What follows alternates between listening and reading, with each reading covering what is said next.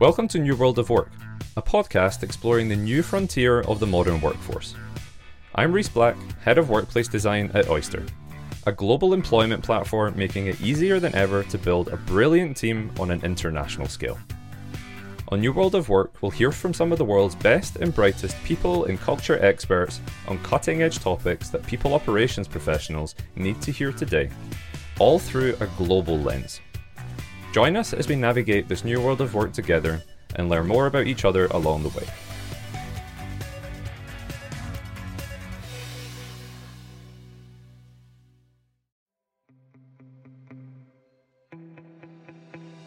When COVID hit in March 2020, the world of work changed forever. People who had previously worked fully in person were suddenly working from home offices, and as restrictions lifted, were increasingly exploring the possibility of becoming a digital nomad. My guest today, Lauren Razavi, has been nomadic since 2013 and is one of the pioneers of nomadic work and global citizenship.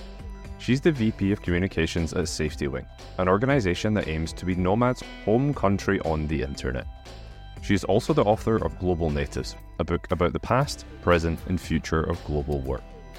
Lauren and I had a fantastic conversation about bringing work into the 21st century, what countries need to be doing to attract global talent, and how the internet has fostered a global community. My name is Lauren Razavi, and I work for a company called SafetyWing. I am VP of Communications there and also the Executive Director of Plumia, which is our global mobility think tank. The company's mission is to build a global social safety net for digital nomads and remote workers. And what that means in sort of layman's terms is things that you would conventionally access through a nation state, like health insurance, income protection, and pensions. We are building as a global subscription service that allows people to live borderless lives. I am also author of the book Global Natives, about the rise of borderless work and the work from anywhere movement, which is available on Kindle, and I have a newsletter of the same name. Thanks very much for the introduction. On your website, you describe yourself as a technologist, a political scientist, and a global citizen. What does being a global citizen mean to you?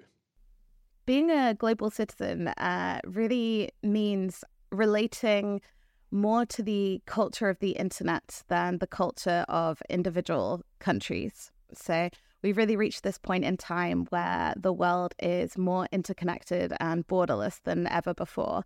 Personally, I feel like a citizen of planet Earth much more than I feel like a citizen of the UK, which is the passport that I hold. And I think more and more people around the world are beginning to feel like that, especially with the rise of remote work. So I think global citizenship is kind of the new status quo, or we're at the cutting edge at the moment, but in the future it will become the new status quo of how people sort of relate to their identity. Fantastic. So you're saying that you identify more with the culture of the internet and this kind of global state rather than a nation state. How would you define that? What would you say is the culture, or are the things that you identify with more than your nation state where your passport is from, the UK, for example? Well, I think the internet has given us all this kind of shared sense of identity and these kind of cultural moments, if you like, kind of like memes and things that are happening on the internet really kind of come to define memories that we have and interactions that we have. And I think that's really key in sort of challenging the conventional notion that if you're born in the UK or if you're born in France, your kind of primary cultural identity, the way that you navigate the world, would be related to, I guess, what British or French citizens have done throughout the generations, like prior to you kind of popping up in the 21st century. So I think it's a lot about experience. So I think our working lives and our personal lives are much more connected to the internet than ever before. And for me personally, I've been a digital nomad for the past 10 years. I come from a multicultural kind of global family. My father is a refugee from Iran to the UK. So I very much grew up as part of a diaspora family, sort of visiting family members in different countries, but even within those different countries, sort of experiencing a third culture. Because if you go into, an apartment in Germany or a house in Connecticut and it's an Iranian household, you're definitely getting a little bit of Iran in those experiences. I feel very much connected across borders. You know, my best friends live in Amsterdam and Berlin and spend some of their time on the road as nomads every year. And my family is kind of spread all over the world. So I really kind of see a borderless reality. Like when I look at my life, it is a global life, it is a borderless life. And I think that really informs my kind of identity as a global citizen and my kind of rejection of the nation state as not something that shouldn't exist at all and should disappear tomorrow, but certainly something that has decreasing importance in terms of people's real experiences, real lives, real human connections. And I think so much of that comes down to the internet being the thing that powers remote work, which is really what powers the digital nomad lifestyle. Yeah, that's a really interesting idea. As you say, I guess at least one element of a nation state that you're part of is a shared experience, is commonalities in upbringing and current affairs and mental models, worldviews, and you're essentially saying that we, because of the internet, are starting to develop commonalities across boundaries, across nation state borders, much, much more, and therefore creating almost this like supranational layer of identity, of commonalities, of understanding. Absolutely. And maybe something interesting to kind of add on that is that I think you can see the impact of the internet in terms of identity and culture by the fact that, you know, I have friends in Malaysia who I can relate to a lot more easily than I can older generations of British people. Like we have more in common. We're sort of engaging with the same culture in online spaces. And I think that really breaks down barriers. I also have a friend who's a Syrian refugee and he's living in Canada now. He has a Canadian passport. But I was very struck when he and I met back in, I guess it would have been 2018 in Istanbul, that like there is so little dividing people from different countries in terms of their experiences. I remember the first time he and I ever met up in a tea house, talking to him about what he was watching on Netflix and finding that we both liked House of Cards.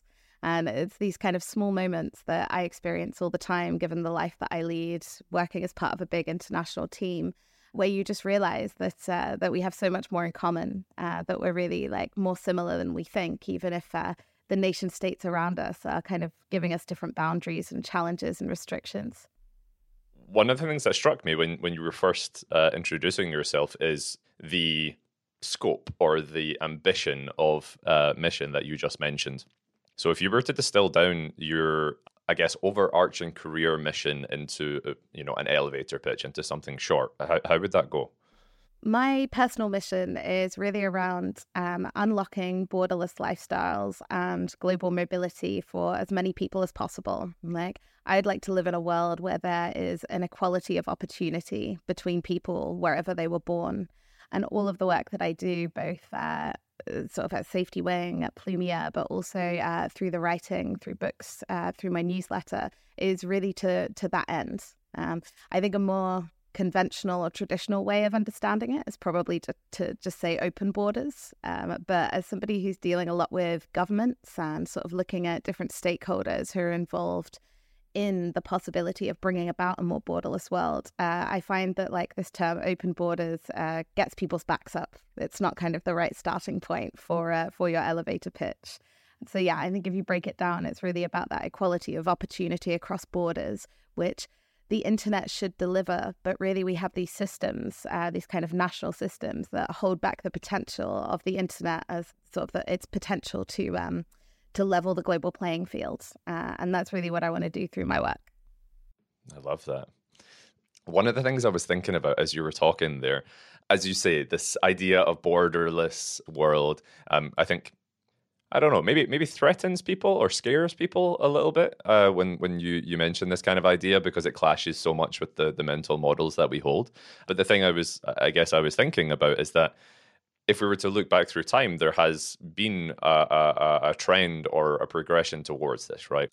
Do you think that progression is inevitable? Do you think we'll actually get to the point where, due to the sharing of information, we will get to a world where it is just a one global community? It will be a planetary nation state or a planetary state rather than a nation state?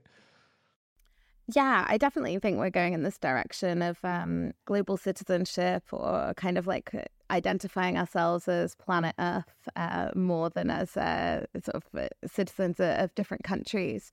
I think it's inevitable that the world is becoming more borderless. I think that's the potential that the internet has unlocked in the world. We've seen it happen in finance and retail and kind of all of these industries over the past sort of 30 to 40 years. But I also think it's really important, and it counts for a lot, that there are people like me working to accelerate that progress. Because even if you believe it's inevitable, it matters whether it's inevitable within the next few decades or the next few centuries. And I think that's the opportunity that we have today. We need to rebuild the systems that are governing people's lives to kind of prepare for this next iteration of the human species, which I definitely see as going in that direction of multiplanetary, and therefore at like the planet Earth level needing to be more kind of a unified, sort of operating as a globe instead of as individual countries. Whereas I think we should be solving problems and seeking solutions that are truly like solving a problem, not just kind of passing it on to another country. I think there are many kind of small examples like that of the national not really getting the job done. And that's really the challenge of our generation, what we need to overcome. So maybe one more question on this. You mentioned that you're regularly talking with governments and representatives of government. How do they view these things? There's been a lot of buzz, or there's been a lot of media attention around digital nomad visas and these sorts of things. And that's really just the tip of the iceberg of what we're talking about right now.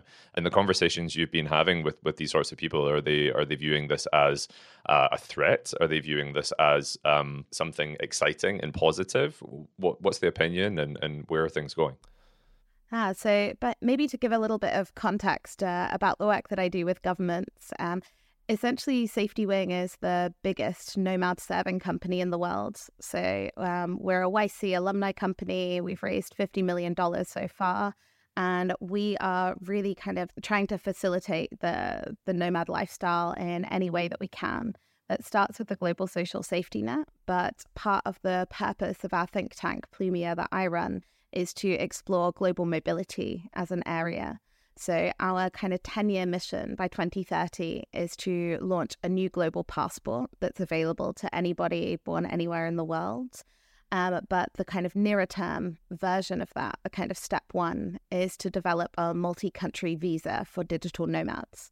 So the collaboration that I'm doing with governments is really around helping them understand who nomads are, what they want, and what kind of needs to happen for them to start giving nomads a status, and for them to kind of like gather data to actually understand how nomads are distinct from tourists or from expats, and other types of person who might be using passports or residency tools, etc., etc.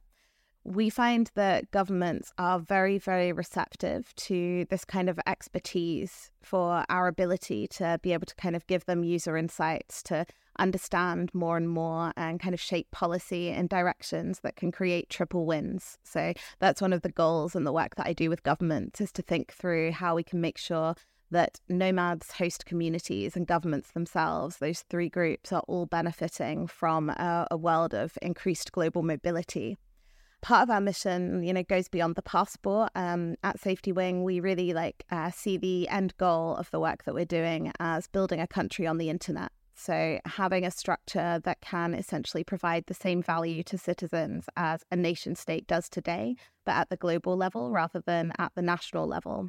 But we are very, very intentional about how we go about that mission. We really want to collaborate with governments. We see what we're doing now as essentially building diplomatic relations with existing nation states, so that there is a higher chance of our passport being accepted later, and so that we can take on some of the functionality of a country, things like taxes, etc., etc. But this is very much infrastructure work. We're talking 5 to 10 year span, not kind of 1 to 2 year span for a lot of the goals that we have as a company. But I've been very surprised by the sort of uptake of ideas, the uptake of solutions, the kind of acceptance from governments that perhaps they aren't that great at the technology side of things, and they could do with some kind of outside assistance, some collaboration to move things forward. But I think it's also very easy to look at governments and think of them as some other thing, like as if they kind of like function on a completely different wiring system or frequency than the rest of us. But at the end of the day, people who work in government probably have the same goals as you and I do, Reese. Like they want to make the world better. They want to make society better.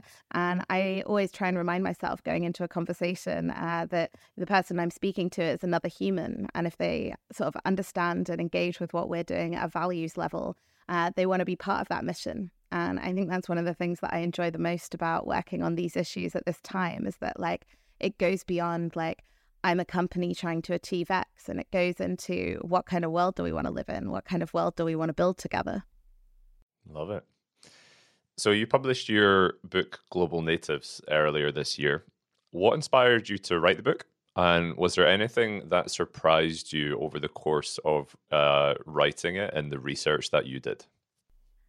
So Global Natives came about when I left a job in big tech at the end of 2019. I decided I was going to take at least a year out and tackle a book.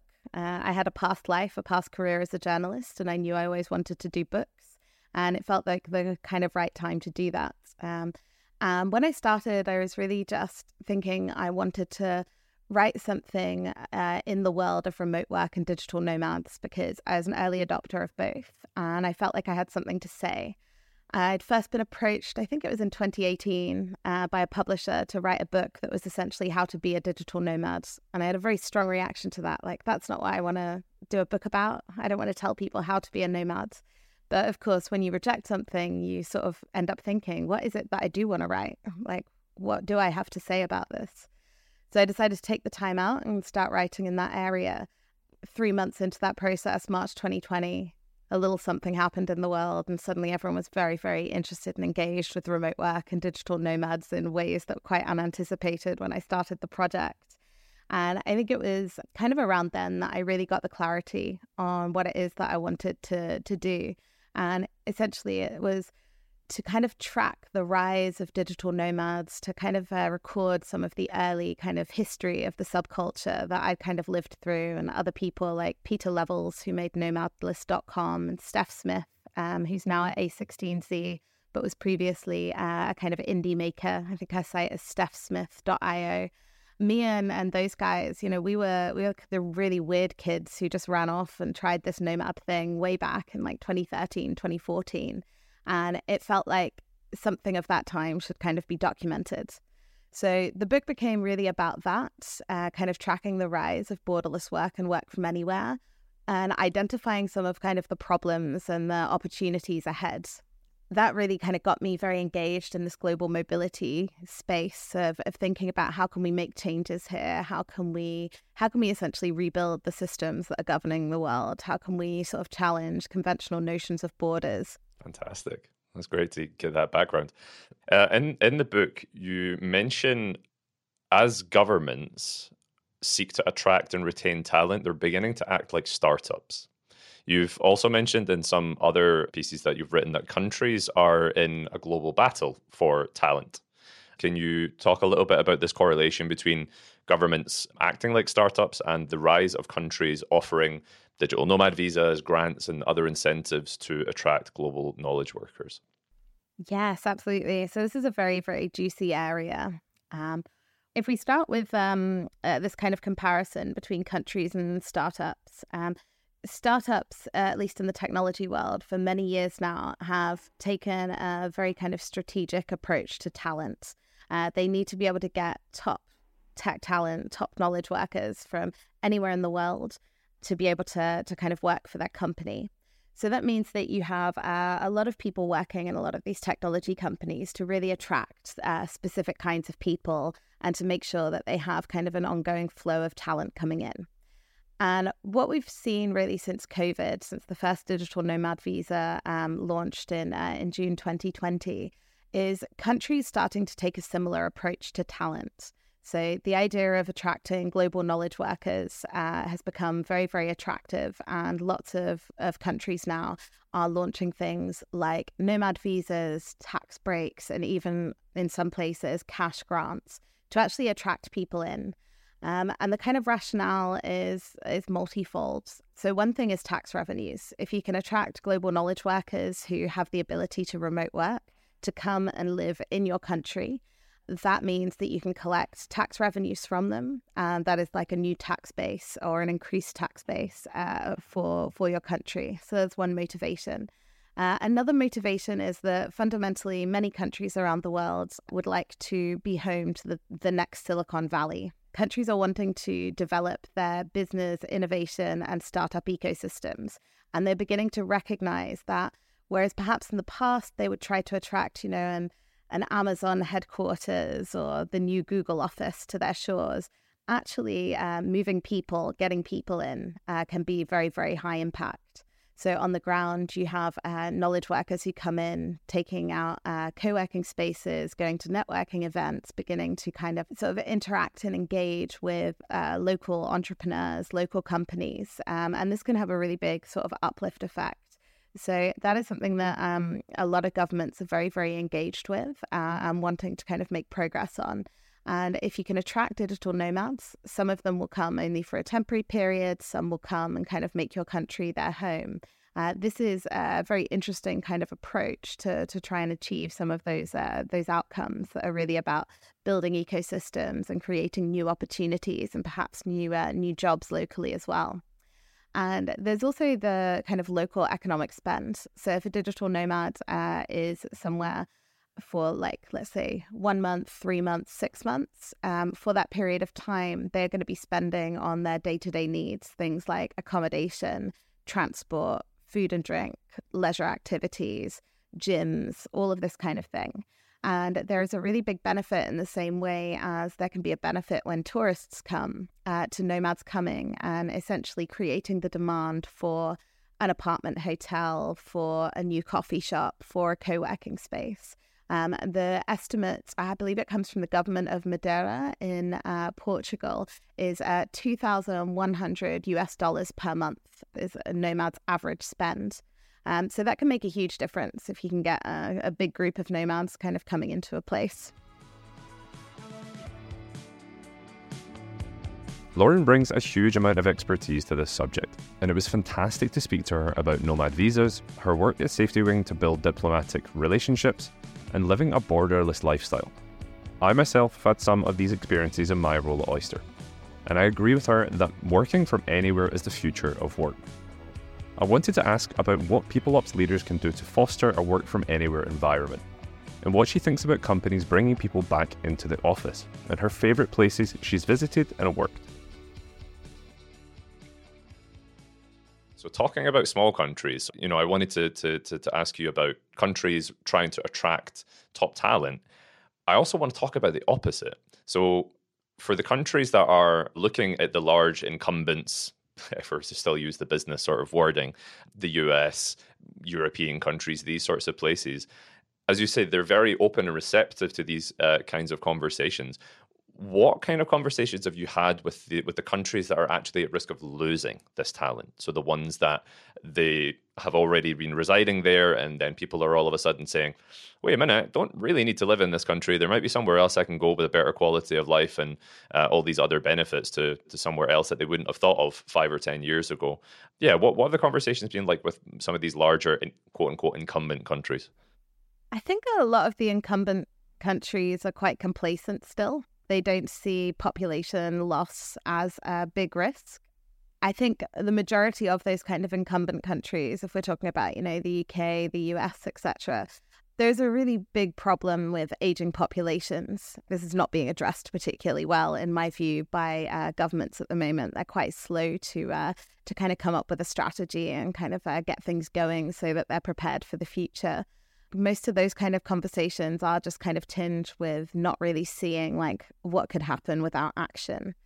That said, I also think the global mobility space in general is really interesting because, you've probably heard something about the kind of pushback against nomads, which is kind of misplaced because it's kind of more over tourism than it is nomads specifically. But nonetheless, there's been some pushback against nomads, at least the idea of them, in Mexico City, in Mexico, and in Lisbon, in Portugal.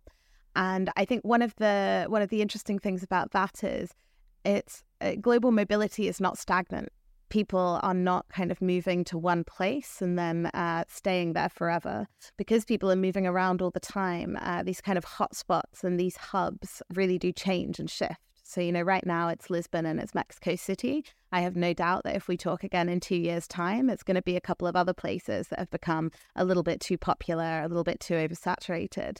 So I think the kind of likely outcome when you think about these incumbent countries is if they don't act, they probably will suffer population loss. People will leave because of the high taxes, because of a lack of public kind of infrastructure, because of a lack of flexibility in terms of citizenship or residency terms. But then there will be an opportunity for them to kind of claw people back or attract new people.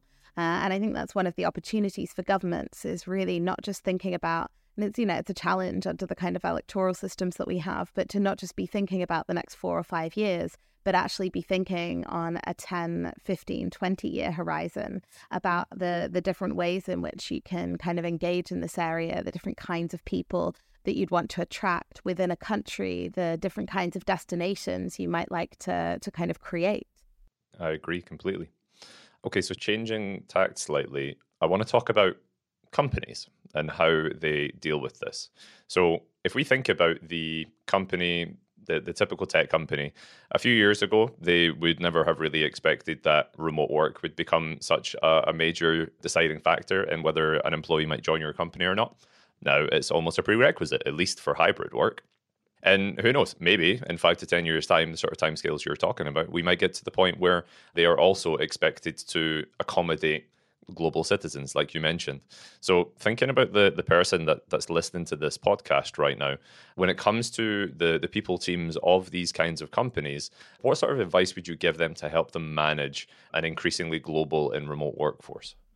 The best starting point for most companies, if they don't already have one, is actually to devise a work from anywhere policy. That essentially involves sort of looking at what's happening within a company and its teams at the moment and starting to actually sort of put pen to paper in terms of what the company policy on these various aspects of work from anywhere sort of are, what they can be. And so if you are a fully remote company or a hybrid company, you probably already have some people, whether it's because they're full-time nomads or because they're sort of expats who are spending some time overseas in different circumstances. And so I think the kind of first step is always to kind of like see what's happening in reality, speak to people. I think co-creation of company policies is pretty much always the right approach, i.e. speak to your people, do surveys, do polls, etc., to try and understand like how people are feeling. And then to craft kind of guidelines like policy, here's how we handle X, Y, and Z. I think there are more opportunities now than ever to really kind of like shape the conditions for a global workforce and for a very flexible workforce. So I guess what was going through my head while you were talking there is that you're at the bleeding edge of all of this. You're having these conversations with governments. You're seeing the way that they are reacting. You're seeing the things that they are thinking about into the future. We also then see, I guess you could say, the early adopters of this in terms of employees as well. I think even though there's been, seismic shifts in the way things work in companies, what's in my mind right now is the people leader that is listening to this podcast right now. They are very much thinking about the day-to-day fires that are going on in their company and making sure that things are running well. And they're trying their best to get ahead. They're trying their best to plan for the future.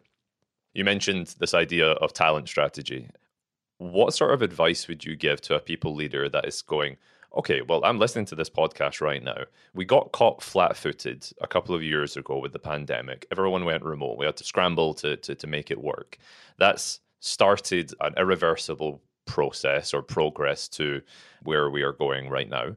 And I need to make my executive team understand this. They need to see what is coming down the line for their business so that we can deal with it proactively, so that we can deal with it strategically, and we can ideally profit from this. We can be better than our competitors and then win this war for talent and be the type of employer that will be the most desirable in not just this year or next year, but in 5 years' time or 10 years' time. What would you say to that people leader that's listening to this and is trying to craft that kind of vision and communicate that to the other people that lead the company? I think one of the most important things for people leaders trying to kind of define the forward strategy and get kind of the stakeholder buy-in that is needed to make real progress is to develop like an overarching vision of what kind of company you want to be. And if it's a company that's attracting the best talent, but also I think attracting and retaining talent can kind of be two separate things in important ways. But you want to like attract the best talent and retain them. And that really means like going beyond the basics and the essentials. Like a lot of fully remote companies are, for example, going beyond like national regulations in terms of like the employee benefits that they offer. And by that, I mean, for companies right now, I think it's so much about talent strategy as brands. You have to really kind of understand what it is that you want to be doing, how you want to be kind of taste making or thought leading in your particular field, in your industry, in this kind of area. So at SafetyWing, a lot of our customers for our borderless health insurance product are companies giving the product to all of their employees. And a lot of the time, it's not a legal requirement in every one of those jurisdictions to actually provide health insurance. But companies are beginning to take a step back and say, okay, well, screw the regulatory requirements. Like, what does it look like to actually treat our people well? Like, as a company, what do we want to provide to people? What do we feel like is the kind of minimum standard quality of life? And what is it up to a company to be providing? And I think that's really, really key. It's really about developing a vision, both with teams, but also with leaders to say, you know, like talent strategy, HR, whatever you want to call it, shouldn't be kind of like the thing shoved into the corner and somebody's doing something functional to deal with it. Actually, this is about brand. This is about thought leadership. This is about kind of the values that we're putting out into the world. And if we want to be ahead of our competitors, if we want to attract and retain the best talent, we really have to kind of do something beyond what's expected, beyond the basic requirements. I think in a very pragmatic sense, if I were a people leader looking to get internal buy-in, I would be looking at, 5 other companies in the space, looking at what they offer, and then coming up with a proposal of what we should be offering that goes beyond what they are offering. But not like goes beyond, like if you add up the value of everything offered, an employee benefits package, it's, higher at our company than that company. I think it's really about like the values that you're portraying in what you offer. So within our company, for example, we have the borderless health insurance, we have like personal development budgets, we have you can buy a virtual or in-person meal with a colleague once a month on your company cards. We have budgets available every year we're like a fully remote company, but to go and travel to work with colleagues in other locations. All of these kinds of things are like very intentional, like conscious decisions about the kind of environment that we want to operate in and how we can kind of practice what we preach. What are we here to do as a company? And then how can we make sure that we're facilitating as much of that as possible? And on a much lighter level, like, for example, we're allowed to expense plants on our company cards because it's, plants are good for well-being and it's also nice. The only thing is you have to post a picture in one of our Slack channels of you and your new plants. And I think all of these kinds of things, each one of them seems small on its own. Nobody's going to make a job decision based on, well, this company is going to give me $30 a month to spend on, a virtual or in-person meal with a teammate. But actually, if you look at a whole list of those kind of benefits, like employee benefits, it really paints you a picture of the company and its culture. And I think talent strategy is really around defining, or successful talent strategy is really around defining your company culture and then thinking about how that relates to people, like keeping hold of people, but also attracting new people. No, thank you very much. I think it's important for us to also acknowledge that even though there is such progress that's happening around global mobility, about digital nomad visas, about countries starting to realize the opportunity, at the same time, let's be honest, there's a lot of companies that are bringing people back into the office. What do you think about these, I guess, this contradictory behavior between some companies versus other companies? As somebody who has operated for the last 10 years at the cutting edge and continues to operate at the cutting edge now, I find it very difficult to take seriously companies or cultures that are kind of taking a step back on these issues. I see it very much as a temporary blip, a kind of last gasp from the old guard, from the status quo, to try and keep things the same. But I think realistically, it's not just about remote work. Like, the location part is often overemphasized. It's really about flexibility. Once Pandora's box has been opened, once people realize that it's possible to do incredibly productive work, but with flexibility and without going into an office every day, it's only a matter of time before companies that are still requiring people to go into the office, that are not embracing that kind of flexibility, are losing all of their talent, and they either have to adjust their strategy or they actually die out completely. I think it's really interesting if you look at the majority of startups being founded right now. Almost all tech startups that are being founded on a remote basis, like an all-remote company these days. And, that's to do with cost savings. It's possible if you only have so much runway from your VC funding. It's much better to make that stretch further, which often means remote is better. But if you just think about that on a kind of more macro level, it's like, well, if all the new startups that are coming up are being founded as remote companies, there's only so long that a company that is taking on this huge burden of real estate on its balance sheet is actually going to be able to maintain itself against the competition. I agree. So you have lived and worked in 50 countries around the world. Which country or which location in a particular country has had the greatest impact on you, and why? I have to give two. My two kind of favorite places in the world that I've spent the most time and that sort of continue to inspire me and I feel like kind of get something more from than everywhere else are Amsterdam in the Netherlands, one of my favorite cities in the world. It truly feels like everybody there is innovating. I literally had coffee with a friend in a co-working space and a guy tapped me on the shoulder and said, "I'm so sorry, I overheard your conversation. I'm head of blockchain at IBM. Here's my card. Come in for lunch sometime." And I mean, that probably happens a lot in Silicon Valley too, but Amsterdam's a bit more high quality of life in my view than Silicon Valley. So I love that kind of innovator energy, the urban design, sort of like Dutch design and style in general, the general kind of high quality of life in Amsterdam. And I love Amsterdam as like a kind of expat and immigrant city. People are always coming and going. A lot of my friends there are not Dutch. They're from all over the world. And the other is Kuala Lumpur in Malaysia, one of my favorite locations in the world. I've been going there since, I think, 2014. So I've had a really kind of long-term relationship with the place. Malaysia has recently launched a digital nomad visa, and I plan to take one later this year when I return there. And I just love Malaysia as this kind of very, very multicultural, kind of chaotic country. You have a lot of different cultures there, kind of Chinese cultures, sort of ethnic Malay cultures, Indian cultures, a lot of expats. You have kind of British colonial history in the area. And it just makes for this real kind of melting pot environment in Kuala Lumpur. Big plus one in Malaysia. It's a fantastic country that I think a lot of people don't know enough about. So, final question that we ask everyone that comes on New World of Work. What is the best mistake you've ever made and why?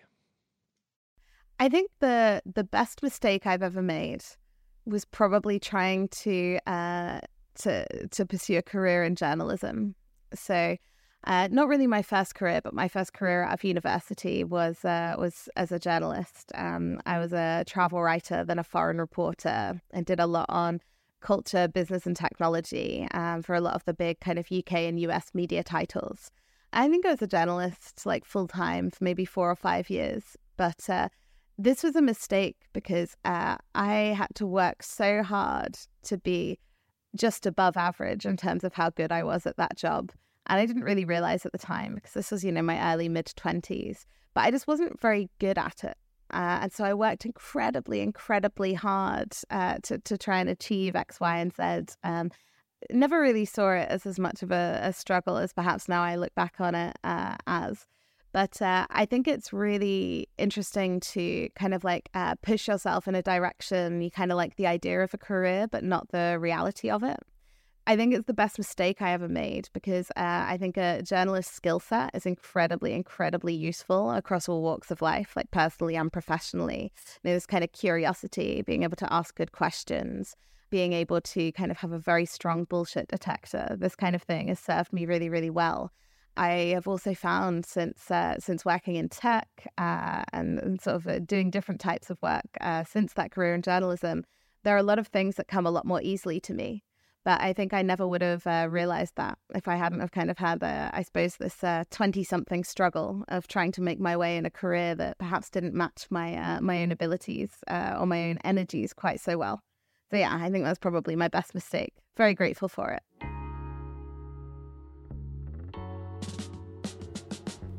I really enjoyed speaking with Lauren and hearing about the digital nomad lifestyle. I hope this episode inspired you to think about the work from anywhere possibilities for yourself and your team. Here are my key takeaways from this episode. The internet has created a global culture. Lauren says that she feels she has more in common with people her own age in Malaysia than the older generations from the UK. The internet has created shared experiences and culture that have brought younger generations together. Countries need to attract talent. Lauren believes that countries that are making efforts to attract talent and digital nomads are setting themselves up for success. Countries that isolate will suffer long term. Work needs to be brought into the 21st century. Lauren believes that the current trend of bringing employees back to the office is a relic of the past. Creating work from anywhere policies will attract and retain employees and bring businesses into the future.